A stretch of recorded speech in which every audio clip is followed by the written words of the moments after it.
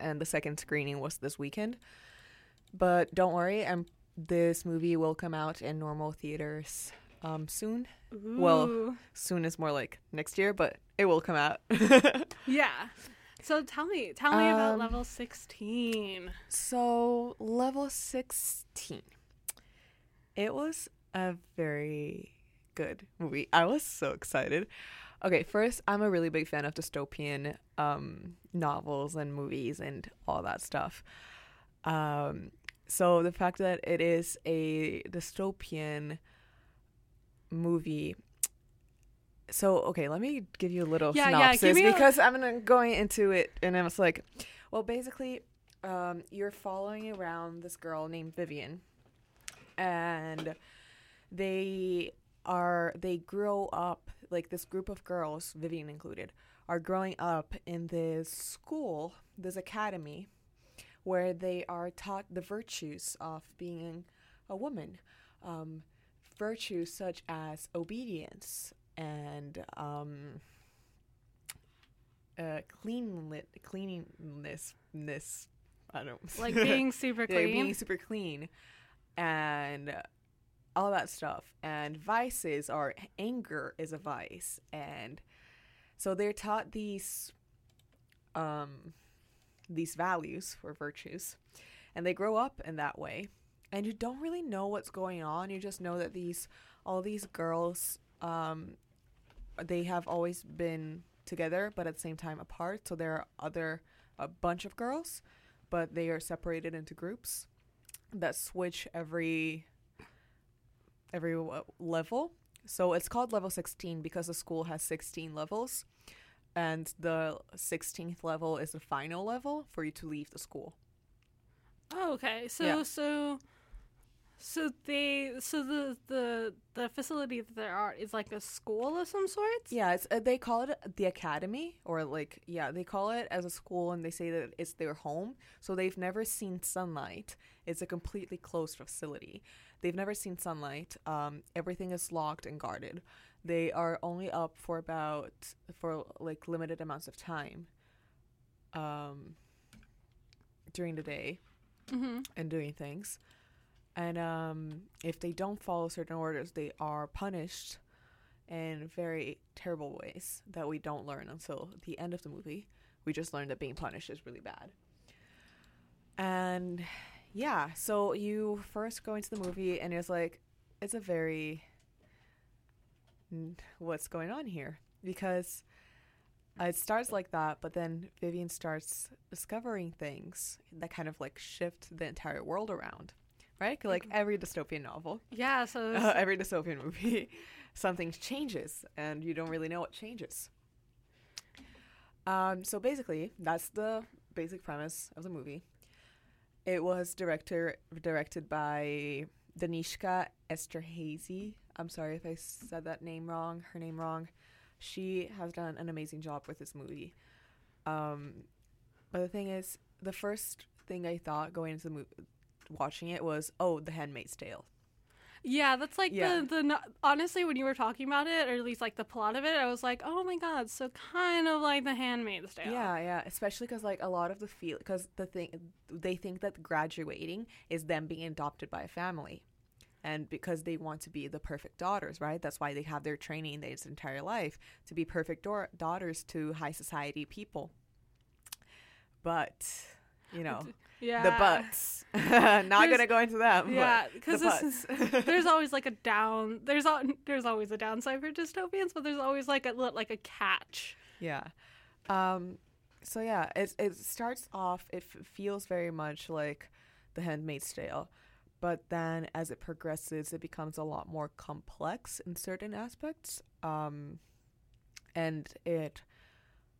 It was a really satisfying movie to watch because I will say this, a lot of, it's not a spoiler, but it's kind of talking about the ending. So anyone, the ending of the film? Yeah, or the ending of the film. Okay. The thing is, a lot of dystopian novels, they stop at kind of that stage where it's like, they're gonna get out, that they're gonna change something, but it cuts off right before that change happens, and this one kind of goes on for a little bit longer. And that made me nice. It made me feel really great, because I was like, I always want to know more about the characters, especially because I've become so involved with these characters, their struggles, everything, and I want to see more. I want to see that they are going to do this or going to do that. And the fact that it went on just for like that little bit longer, it was maybe 10 minutes. That was just like enough to give me like so much satisfaction. So if you enjoy thrillers, it's definitely a thriller, a psychological thriller, because there are moments where you're sure something is going on, and then you encounter this character or a new character, and you're like, no, everything's in her head. Nothing is actually going on. The society is actually working. And then all of a sudden, an interaction with a new character, and you're like, no, I'm wrong about the other thought I had. It's actually the first thought I had. And then it's kind of like that throughout the movie until you get to the very last bit of it.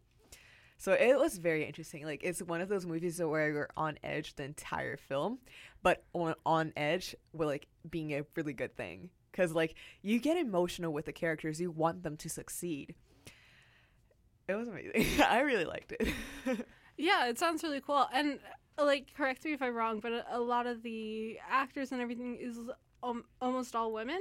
Yeah, it's, there is, the only people that are men is one professor / doctor and the guards.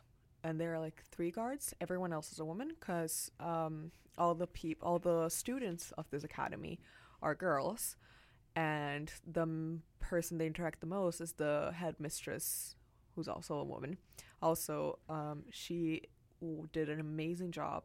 Her name is Sarah Canning, and she did an amazing job in this role, especially because it's such a conflicted role, because she knows certain things are wrong, but she still perpetuates them. So you see that kind of struggle, like doing the right thing or continuing with the norm, you know?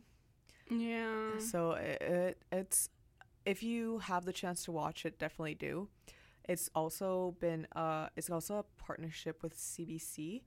This movie was a partnership with CBC, one of the new funds they created.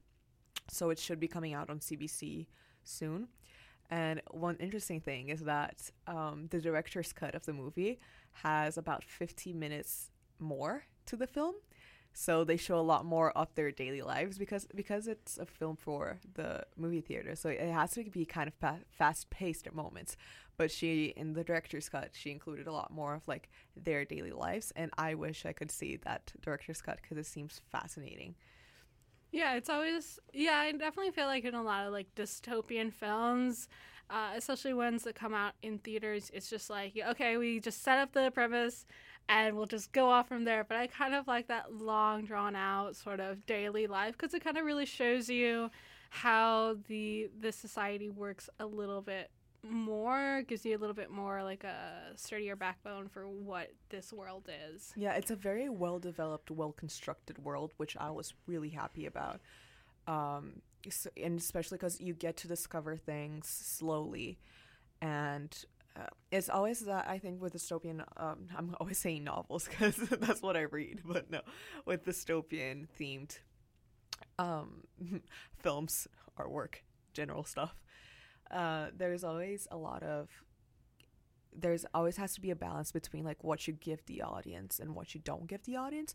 And sometimes I feel that some directors will just not give enough and you're kind of like just left in the dark the entire movie. And although that can be good sometimes, like usually you're just like completely lost, you know? Did you ever feel like in the movie that you like predicted something to happen and you were like, oh my god, I'm right? No, actually, like, well, towards the end I was like, yeah, I already know what's going on, but like by that time I already had all the information. But because I was the first vibe I got was The Handmaid's Tale. In my head I was like, oh, okay, so they're raising these girls to reproduce, right? Like that's what I was going for in the beginning, and like completely wrong. You know, just like totally off the mark. Totally off. But yeah, like it's, and the thing is like it's so, the screenwrite was actually written 10 years ago, but it's so current. It's extremely current. Yay! I love current dystopians about women. That's always a great thing. Yeah, I mean, a lot has changed for women since the 1950s, but some things still stay. A lot of it is still the same, or a lot of it is not even the same. It's just hidden. It's still there. It's just hidden. Were there women of color in the film? Okay, that's the one thing I am kind of like not too sure about, and I'd love to ask the director more about that, because the main characters are Vivian. She is a white girl. However, her best friend / is it a best friend? Like, not even / like question mark. We're not really sure. Are they together? No. Oh. It's more like frenemies. Like, are they helping each other? Are they not helping each other? Do they like each other? Do they not? Like, I like how my first thought was like gay. No. There actually is there's not absolutely zero, but like very little talk about sexuality at all. It's as if in this world sexuality is very much departed from like the girls' world, just because they're taught all these virtues, how to act and how not to act, that like sexuality isn't a part of it, you know? And like the only place where sexuality could even like might not even, because like I don't want to consider it as a discussion of sexuality, is like mentions of rape from the guards towards the girls, you know? So that's the only part where like actual sex comes in to the play, to the story at all. Since you bring that up, are there kind of like, for people who are interested in seeing it, are there kind of like moments where it's like might be a little triggering? No.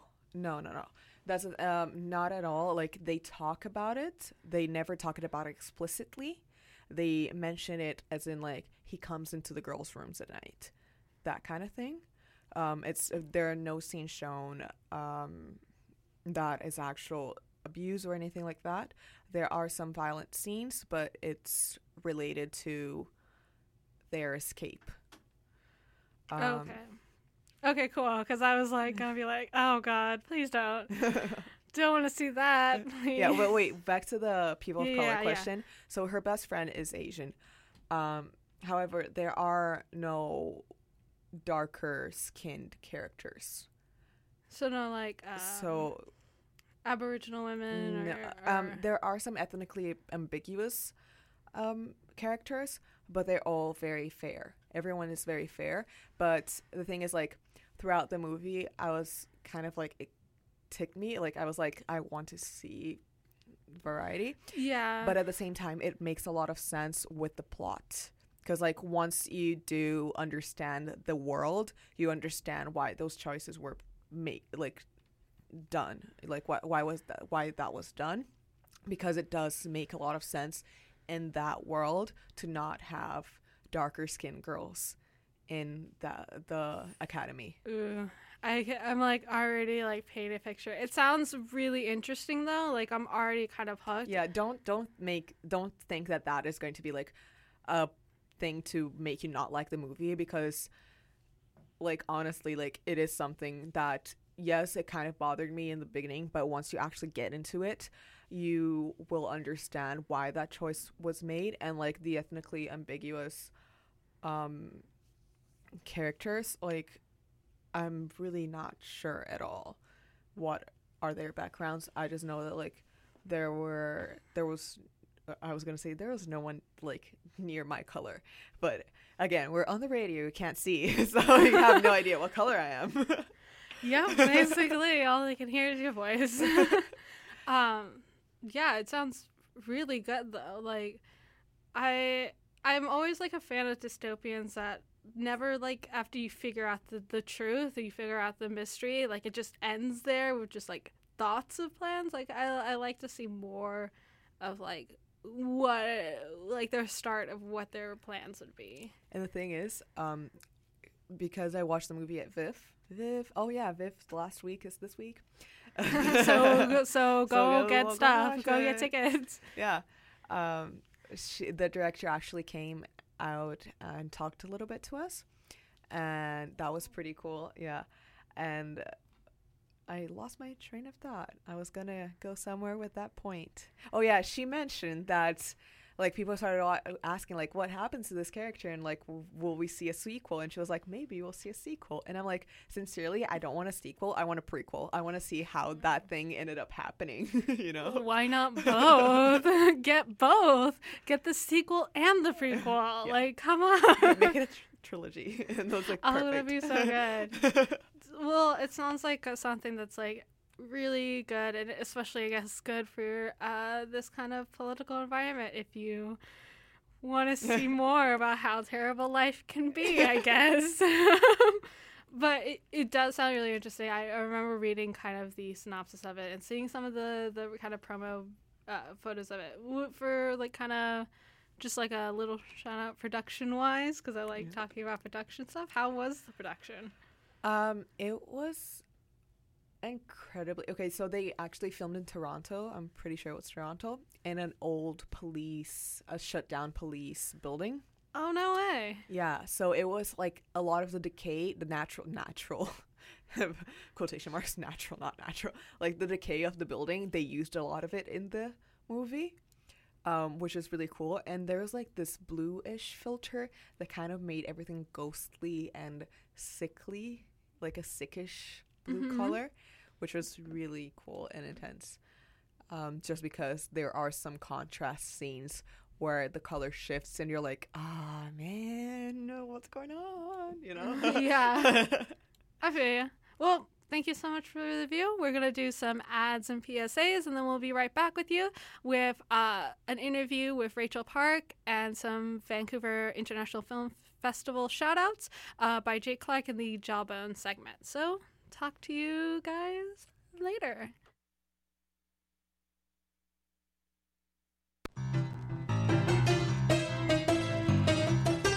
Without the help and support of our friends, we here at CITR wouldn't be able to bring you all the great music, art, cinema, and culture that you love. Thanks to the long-standing support from the Rio Theatre, we are able to keep you informed on all the great artists, films, and everything else coming to town there. For all the current information about who and what's playing at the Rio Theatre, visit their website at www.riotheatre.ca.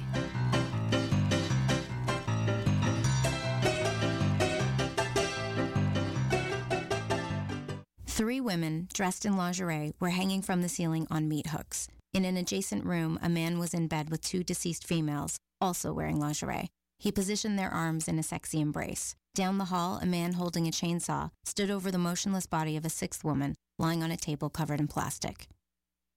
These are scenes from a popular music video by a Grammy Award-winning artist. If we want violence against women to stop, shouldn't we stop treating it like entertainment? Join the conversation at #NotOK. Hello, you're right on back with the CITR Art Support. We're going to do a segment real quick with the Jawbone, so I hope you guys enjoy. You're listening to the Arts Report on CITR 101.9 FM, broadcasting from the unceded Musqueam territory of UBC's Point Grey campus. You may have already known that, but what you may or may not know is that this is the Jawbone with Jake Clark, our regular interview segment. And today we have Rachel Park, currently Joanna, in a production of Sweeney Todd put on by the Snapshots Collective at, and this is a terrific location, I am not making this up, literally Mrs. Lovett's Pie Shop in Gastown. I do have to ask about that right off the bat. Was that an intentional thing, or was that serendipitous? It was like, okay, we need Sweeney Todd, and someone's like, there's a Miss Lovett's Pie Shop in Gastown. No, well, there was no Mrs. Lovett's Pie Shop until we created one, actually. In September, it was a clothing store, pop-up shop, and we transformed it into an 1800s pie shop. It's kind of a rundown store, and we have just transformed it into what we're calling Mrs. Lovett's Pie Shop. We're selling pies from the venue. It's going to be absolutely fantastic. And it was very intentional by the director and the choreographer and everybody involved in the production. They just wanted it to be immersive and site-specific. Would selling pies during a production of Sweeney Todd be more, or I just wondering if that would be counterintuitive, given the core principle of the play? I think that just adds to the element of horror, but also a little bit of humor there. Like, obviously we're not selling any body parts in our pies. But Good to clarify. Yeah, I'll just clarify. By kidney, we don't mean human kidney. It's another way to involve the audience in something that otherwise might not. Is there other audience participation in the show? There's not so much participation, but we will be interacting for sure with the audience. Oh, okay. Sounds neat. So we're not going to call anybody up, but you'll probably get touched. You might get splashed. You know, when there's just audience participation, Sweeney Todd, I'm just glad that that's it.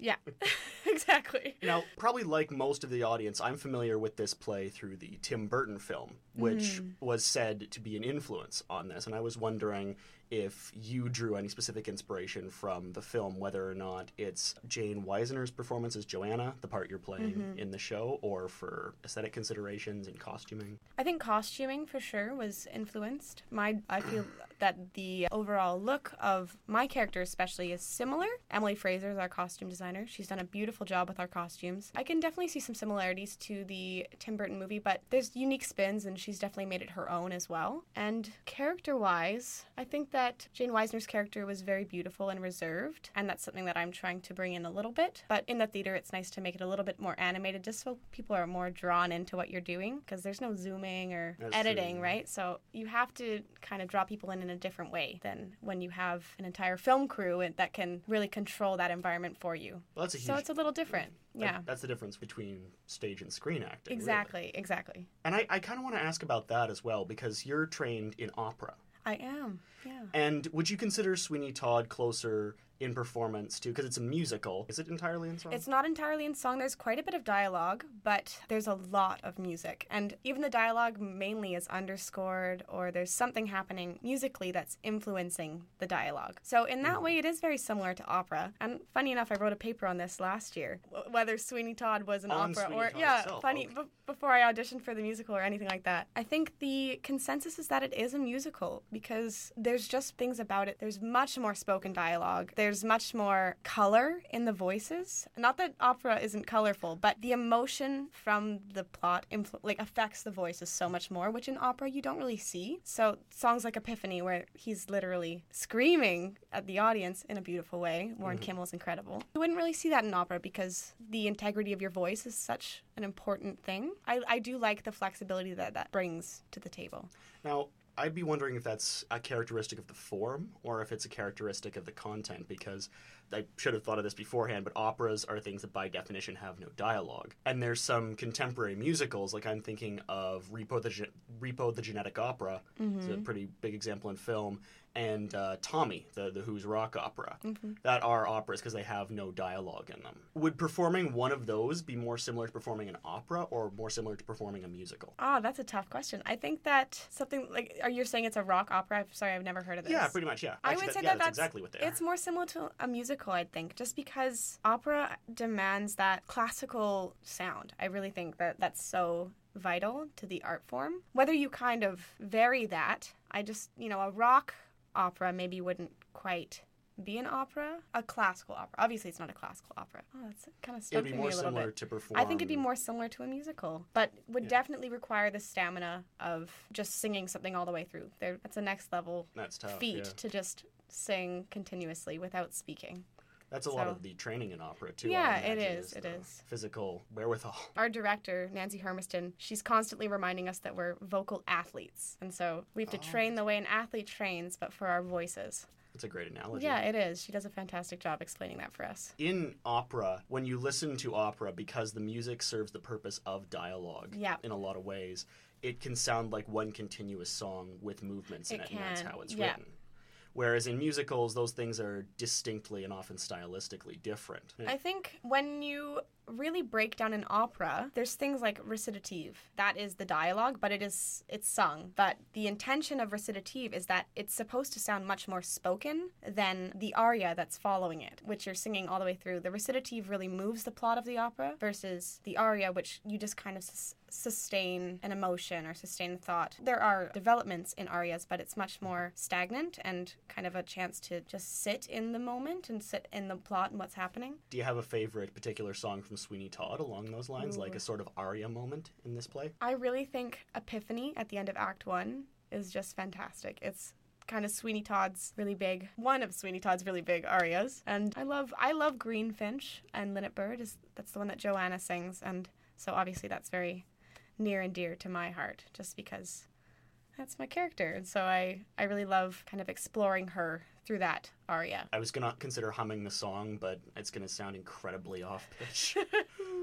If there's one sort of character in musicals, in opera, in general, that you would like to play, to sing, who would it be? That is a tricky question. I don't think about that very often. This is definitely one of my dream roles. I feel very lucky to be involved in the production because I've always wanted to play this role specifically. I think she's so interesting. She's just suffering so many things as well as being so hopeful, and I think that's amazing. So actually this character is one of the ones that I've always wanted to get a chance to portray. And then that's probably the one. I'm going to stick with this one. All right. Well, that's a pretty swelling endorsement. Yeah. Oh, fantastic. And just to be clear, this is for the Snapshots Collective production of Sweeney Todd, the Demon Barber of Fleet Street. Okay, I was going to try and aim for Johnny Depp's English accent and just missed right off. I liked it. Running until October 31st, which I imagine is going to be November 1st, actually. We have extended the show. November 1st, okay. We have, yeah. There might be a few tickets left on that one, too. Because I imagine the 31st is going to be a big night for you.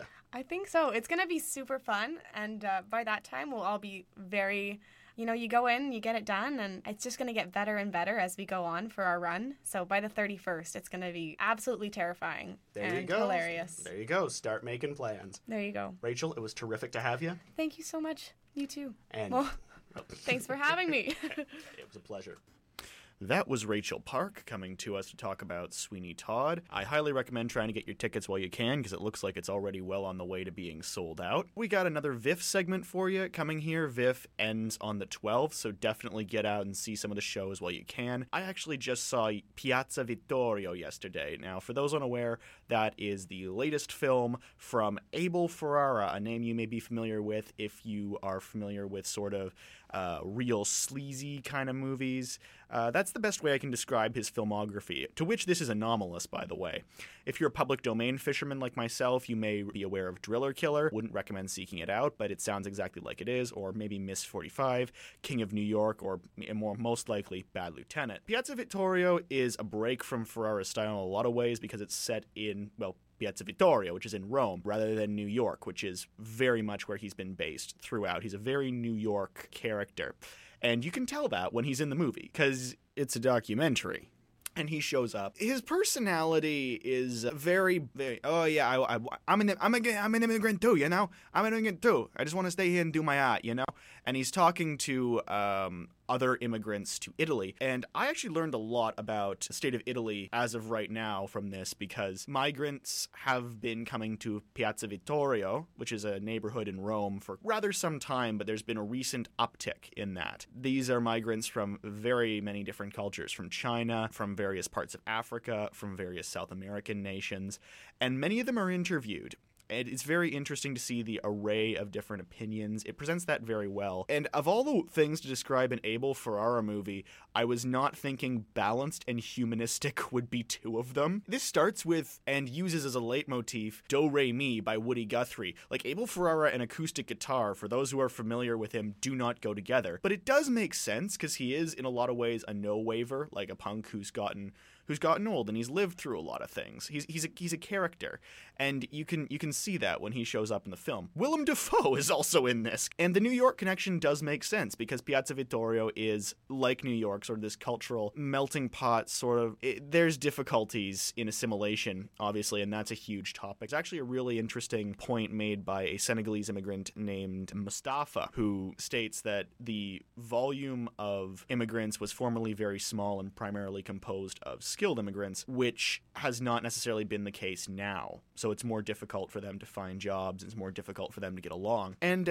because this is the time it is, the far right does enter into it with Casa Pound, which is a weird thing. It's sort of this semi-commune hostile thing run by Ezra Pound fans. For those of you unaware of Ezra Pound, you should probably read more. An American poet who was a big fan of Mussolini, also a very good poet, but yeah, it deserves to be known, big fan of Mussolini. And the Casa Pound people have been running this sort of institution that very much focused on this idea of culture, and they show up in the movie. And the weirdest thing is that Abel Ferrara is a hostile person. Like, apparently he's converted to Buddhism recently, and this movie does point to him mellowing with age, but leopard stripes, he does not tear these guys to pieces. He doesn't tear anyone to pieces in this, which is very interesting. You know, Abel Ferrara making a documentary doesn't sound like something that would pull punches, but it does allow them to talk, and it's sinister stuff because they're talking about, you know, oh, we're being replaced, so forth and so on. Like, they're a couple rungs below tiki torches, but they're within spitting distance. But they also have, like, it does point out that they have reasonable grievances concerning a vanishing middle class and the role of international capitalism. They're not shown to be as hateful as the extension of their philosophy would indicate, which I found very interesting. It's a very interesting movie. If you like Abel Ferrara, if you're aware of him, definitely check it out because it is a hell of a contrast. If you haven't seen an Abel Ferrara movie, this is not, as I would say, the most fitting introduction to him, but it is actually a surprisingly pleasant movie, but it is also very informative and very interesting. I was very pleasantly surprised by it. I thought Abel kind of looks like an Italian Charles Bukowski at this point. That I've liked the guy's films before, and I'm glad to see that he's evolved, he's changed. Going on for a shout out, another Italian film, Love and Bullets, which is playing tomorrow at the Vancouver Playhouse at 9:15. It's about a mafioso who falls in love with a woman he is hired to assassinate. Seems like a lot of fun. Seems very interesting, and I've heard good things about it. Another film I've heard good things about, which I was unfortunately unable to see, but which really does deserve a bit of a spotlight on it, is The Edge of the Knife, or Sigawe Kun. I am not aware of the proper pronunciation, but it is a film made in BC, by Y. Aidan Shaw and Helen Haig Brown. It's an epic film. It's set in the 1800s, and it is scripted and shot in two dialects of Haida, of the Haida language, a very rare dialect, and it was quite well acclaimed at the Spotlight Gala Awards. It took home Best BC Film and Best Canadian Film, something that in many respects could only come out of BC, and it deserves to be acknowledged for that. It's a very interesting piece of culture. And that's all I can say. It's been a great VIFF, and this has been The Jawbone. I'm Jake Clark, and over to who just played this. And I just played that. Hi everyone again, this is Ileana, and we have Lua just left, so we have our new kind of correspondent here. If you want to introduce yourself. Should I do my usual thing? Your like new thing that you do now? Yeah, that's perfect. That's great. You should do that every time now. It's like set in stone. I was personally really excited about Sweeney Todd when I was hearing about the kind of interview that Jake Clark was doing. Have you watched Sweeney Todd? I don't think I watched that one, but I'm a Tim Burton fan for sure. Have you like seen the live version of it though? Oh no. You should. It's so good. It's always like really fun. I've never seen like the live version, but I've seen like videos of live not YouTube's. I like to think a little bit nicer. Videos of like the live performances that theaters do with Sweeney Todd, and it's always like really fun. I think Sweeney Todd is like an interesting story, honestly. The music's really good though. Is there like a favorite song you have, or? I don't think I've watched it. I feel bad now. Oh my god, you should watch it. It's peak Halloween season. That's like one of the things to see. Like there's like certain movies you watch because you're like, it's Halloween. Nightmare Before Christmas. Okay, yes, this is true. Nightmare Before Christmas is a Halloween and Christmas movie. Yeah, it is it both. goes on both. Yeah. And if you really think about it, that like one shot of the Thanksgiving bird, it could be counted as a Thanksgiving movie too. Really? I'm just stretching. I'm stretching it real hard because I love the movie. Even if I'm not a Tim Burton fan. I'm That's like, genius. Yeah. I mean, what's another? I like watch Friday the 13th every Friday the 13th because I was like, this is cool. This is cool. I'm cool watching horror movies. I mean, I'm like, is there any like horror thing you're doing right now or watching to get ready for Halloween? Are you scared? I gotta say, this will be my second Halloween and first Canadian Halloween. So I need to get ready and get all my spooky stuff in order, right? Oh girl, I'm like already ready for like spooky stuff. Like I'm set. I'm like ready to go. I have already my costume idea. Me too. Oh really? Are you gonna tell or are you gonna keep it a secret? I can tell. I'm dressing up as Marceline, the vampire queen from Adventure Time. Which is, it's okay if you don't know. People who do watch Adventure Time, that's who I'm dressing up as. Who are you dressing up as? I'm gonna be like a Dia de los Muertos kind of thing. Oh, Yeah. nice. Yeah, That'll some be cool stuff. Yeah, Dia de los Muertos is such a iconic thing. That'll be really cool. I mean, besides getting ready for your like costume, do you watch anything, or is just Nightmare Before Christmas? Halloween is a new thing for me. I'm Israeli, so back in Israel we have it's a Jewish holiday. It's called Purim. It's much later in the year, but it's also about costumes. But we don't have the spooky stuff. We just get happy and drunk. That's pretty good, actually. And it's a mitzvah to get so drunk you can't tell right from wrong on Purim. Oh my God. True story. Oh my God, that's some serious drinking. That is some serious drinking. I can't have Halloween without the spooky stuff. You'll enjoy so give me the deets. To give you the deets? Friday the 13th is Friday the 13th, but Friday the 13th. Spooky enough for Halloween? I think that's spooky enough for Halloween. I think it's like a fun thing. Sweeney Todd. Sweeney Todd, definitely. I like to watch playthroughs of people playing scary horror games. Okay. Because those are always like really fun. There's a new horror game coming out that I'm really excited about called Visage.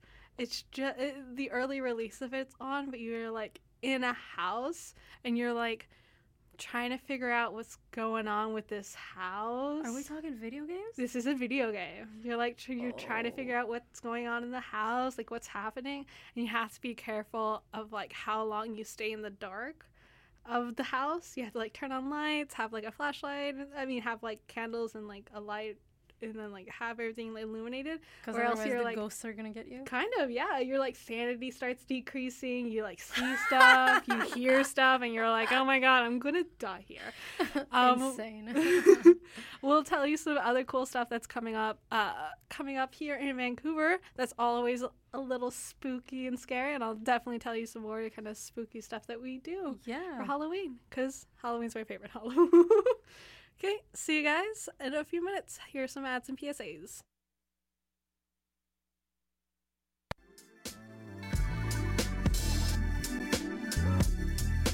Are you starting fresh this year and looking for new, exciting activities to do with friends on campus? Did you watch theater in high school and now miss it? Feeling overwhelmed and need a break? Come and escape to another world through thrilling live performance right on campus. Celebrate with us the 60th anniversary of UBC Theater and Film's 2018-19 season. Still need more convincing? It's only $11.50 for UBC students with your card, and bring your ticket into Kerner's after the show to get 10% off your food. Check out theaterfilm.ubc.ca today.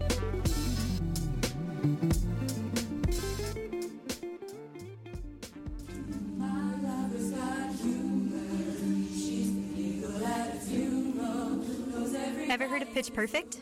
UBC Acapella can sing on harmony in key. Made up of 100 members across 4 choirs, the student-led club regularly performs on and off campus. Check out UBC Acapella on Facebook for more information regarding their Aca Amazing end-of-term concerts. My church offers no absolutes. She tells me worship in the bedroom. The only heaven I'll be sent to. And you're back here with the Arts Report, CITR. Hi. Hey guys. So we're gonna do kind of some shout outs, because as we were talking about like spooky stuff that's coming in, we have Phantom Signal, which looks super cool. It's a horror satire show presented in like a live radio drama style. So like it's kind of like us, but you'll be able to kind of see the kind of sound effects they do for the radio.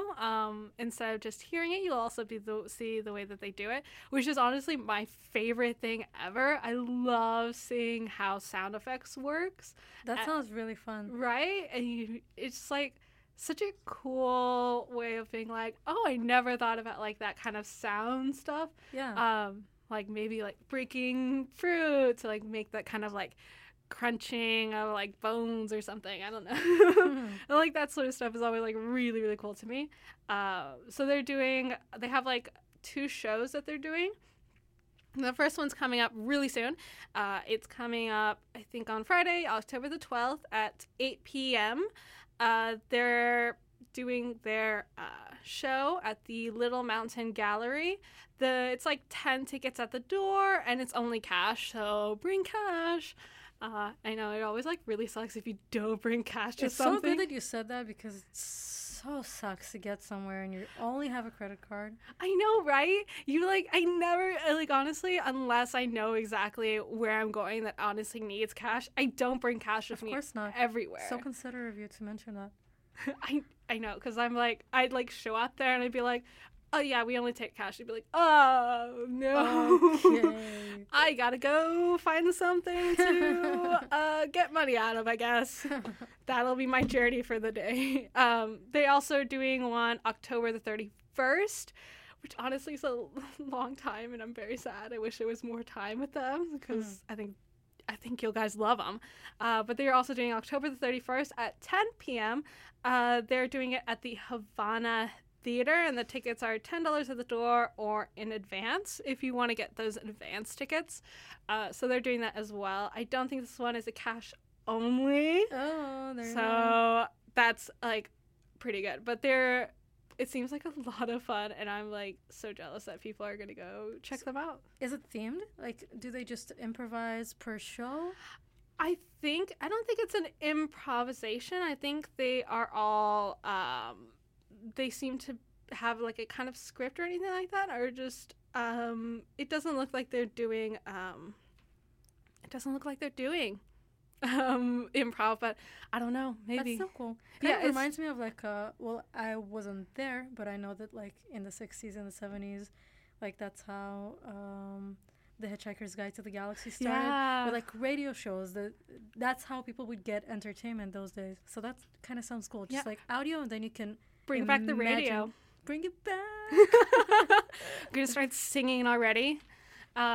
We also have a little shout out to the Vancouver International Film Festival. I know you're never gonna stop hearing me say it.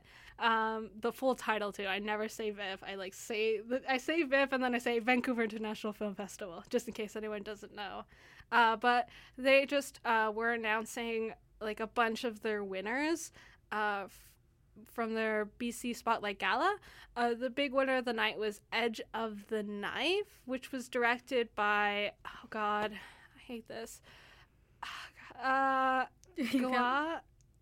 Eden Shaw and Helen Hagbrown, I hope. And it's the first, oh God, do you know how to say that? I'm sorry. I'm really bad at saying stuff. I'm so stupid. I'm sorry. I gotta point it out because I'm terrible. Well, it looks like Gawai, Eden Shaw, and Helen Hagbrown. The first Haida language feature film. What is Haida? I think I'm not positive. We can look it up with our handy dandy phones that we have on us. Thank God for the internet, honestly. Thank God. But they were the big winners of the night. They got the best BC film and the best Canadian film. So definitely a film to check out. It looks really, really cool. And then we have other kind of winners that came on as well that you'll able to see that got some awards. But we just wanted to give a shout out to them for doing such an amazing job. And if you're interested in watching that movie, since it got the best BC film and the best Canadian film, definitely check it out. And there's gonna be all of the winners, all of the films that had the highest scores during the Vancouver International Film Festival are gonna be playing next week or something like that. I think so. There's a winners round. I have no idea. I know nothing about this. I wish Liva was still here so we could grill her on the stuff, since she did mention something like that. She did mention something. I don't remember what it was, and I feel very bad that I don't know exactly. Don't. So according to the information that I have, the best movies, if you've been to VIFF, so when you come out of the movie, they give you a little piece of paper, and then you can rate the movie that you saw, right? Yeah, I think so. So then the best... Oh, yeah, the favorites get redone again. So I guess that one's definitely coming back. So definitely check it out. It looks really, really cool. We also have one more thing to kind of talk about is we have... Before you move on, can I just say where Haida is? Yes, please tell. So Haida is a spoken language in Haida Gawai, and that's an island of First Nation Indigenous people just off BC. Oh, that's so cool. Yes. That is awesome. That's so great. I'm honestly so happy now that I'm really proud. Yeah, misrepresented groups, right? Yes. Unrepresented. Definitely unrepresented. We also have the one last song. It's the Vancouver Bach Choir's 88th season, opening up with Durofel. Oh God, I'm so bad. That's okay. I'm like a college student. I should be able to say words. Like I can't, but I should. I should. Someone take my degree away from me at this point. I'm done. Durofel Requiem and Burston Chitster Palms. It seems that they're doing the Vancouver Bach Choir is doing some. There's a Bach choir? There is a Bach choir. That is very cool. Very specific and very, very cool. So they're doing, they have Saturday, October the 13th at 7:30 to 9 p.m. They're performing at the, I guess it says, the St. Andrew Wesley's United Church at 1022 Nelson Street. So definitely check it out. Looks really, really cool. They also have a pre-concert talk at 6:45 p.m. So if you want to check that out, or if you're just I just want to hear the concert, go to 7:30 p.m. to 9 p.m. Looks really, really cool. Yeah. Bach choir. I know. It's so amazing to find out about things you hadn't thought existed. Honestly, I really love choir. I think choir is really cool. I don't know that... I sang in a choir last year in my old university. Oh my God, that's so cool. I love it. Yeah, I didn't sing in a choir now, but I used to sing it when I was in high school. Nice. So that was a lot of fun. I think that would be really cool. I don't know if that's really scary, spooky stuff, but I mean, we can have not just scary stuff, but Bach has a lot of drama in its composition. So it's kind of getting that sweet spooky. Just dress up, and then it's a Halloween choir. You'll be the only one dressed up in a fucking. But it works. You'll be so festive. You'll be feeling it. You'll be feeling it. Everyone else will be very weirded out, but you'll be rocking it. You'll rock it. Yeah. So those are kind of the shout outs. I definitely think people need to check out the old school radio show. What's the name of it? Phantom something? It was, let me look for it again. It's called The Phantom Signal. Phantom Signal, yeah. Yeah. They are really, really cool. They seem to do a lot of awesome stuff. And they also got us a little kind of ad for their show. Oh, that's so funny. That'll be playing in a couple of seconds as I try to get it. It's really cute. I just was listening to it. It'll end us off in a very Halloween sort of way. Oh, definitely. That's funny. Yeah.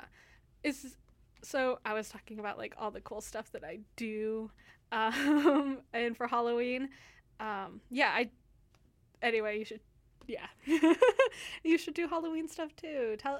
Hit us up maybe on our Facebook. Tell us all the different Halloween stuff you do. Just religiously.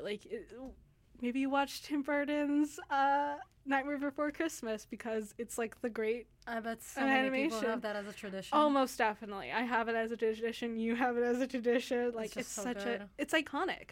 It's just it's an iconic piece of literature to our world. I said literature even though it's a film, but I read it like a book. That's okay. So Taylor Swift reads magazines like books, so that's okay. That's perfect. Awesome. I'm not alone. Yeah, so yeah, hit us up on our Facebook about that. That seems really cool. I'm just scrambling to get that audio thing on. Other stuff that thank you so much. Is anyone so you're dressing up as Dia dos Muertos? Yeah. Is there any costumes you would want to see, or if you had the money, what costume would you see? What costume would you wear? I'm pretty happy with my costume. I'm very excited about it, and I'm just excited about experiencing Halloween here. on campus, off campus. People told me that just walking around up and down Granville, it was like a nice thing to do, to see everybody in their costumes and have some laughs. Yeah, I think UBC definitely does like some really kind of just crazy stuff. And by crazy, I mean like really crazy fun. Even though the crazy fun might not be fun for all. I don't know. It's the spooky stuff, right? Oh, yeah, they do a lot of spooky stuff. Oh, another cool spooky thing that I love to do, haunted houses. Haunted houses forever. Yeah, I heard about that. I gotta go check that out. Yeah, the Playland does like really cool haunted houses for stuff, so that's definitely like a thing to check out. Are there any ones that have like student discounts, UBC discounts? Ooh, that's a good question. I don't know. That'd be I'm interesting like to check. very much don't know. Okay, I've set up the audio for our sweet ad to kind of set us out. We just kind of wait for it to go. Yep. So this has been the Eyes Are For It. We'll talk to you guys. We'll talk to you guys next Wednesday. Right after us, though, we have the medicine show where our dear friend here will I'm gonna be playing. performing on the medicine show. Check me out. Yeah, it'll be really awesome. So here's the Phantom Signals ad to kind of send us out. Bye, guys. See you guys later. And now a fake advertisement for a fake product. Gut bag, gut bag, gut bag! Oh, boy! Jesus Christ, Andrew, looks like you've been disemboweling people in here all day. I have been, and now I'm gonna be knee-deep in human guts. What a slippery mess. We gotta clean this place up before Mom comes home. I'll get a cloth. A cloth's not gonna handle a mess like this. Mom, you're supposed to be at work. I got fired. Oh. What did I tell you two about disemboweling people all day? Don't do it in the kitchen. Well, we better clean up this mess before your dad comes home. But we don't have a box big enough for all these guts. Good thing I had the presence of mind to pick up some gut bags. Gut bags? What's that? What are you, slow? They're bags specifically designed to hold guts. The double reinforced wax lining makes sure there's no icky spilling or staining when you want to cart a lot of human guts out back to the fire pit. How convenient. Well, come on, you two. Let's get to work. Hey, Mom, why were you fired? For gutting the boss. Gut bags. The only thing better at keeping guts in place is an intact human torso.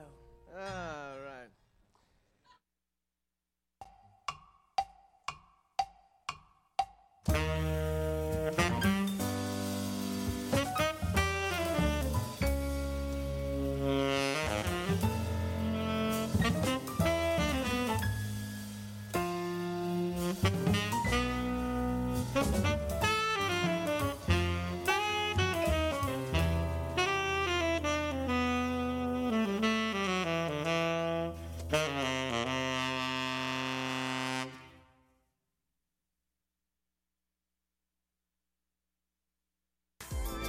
That's right, when Super Giant Pizza. Gimme pizza!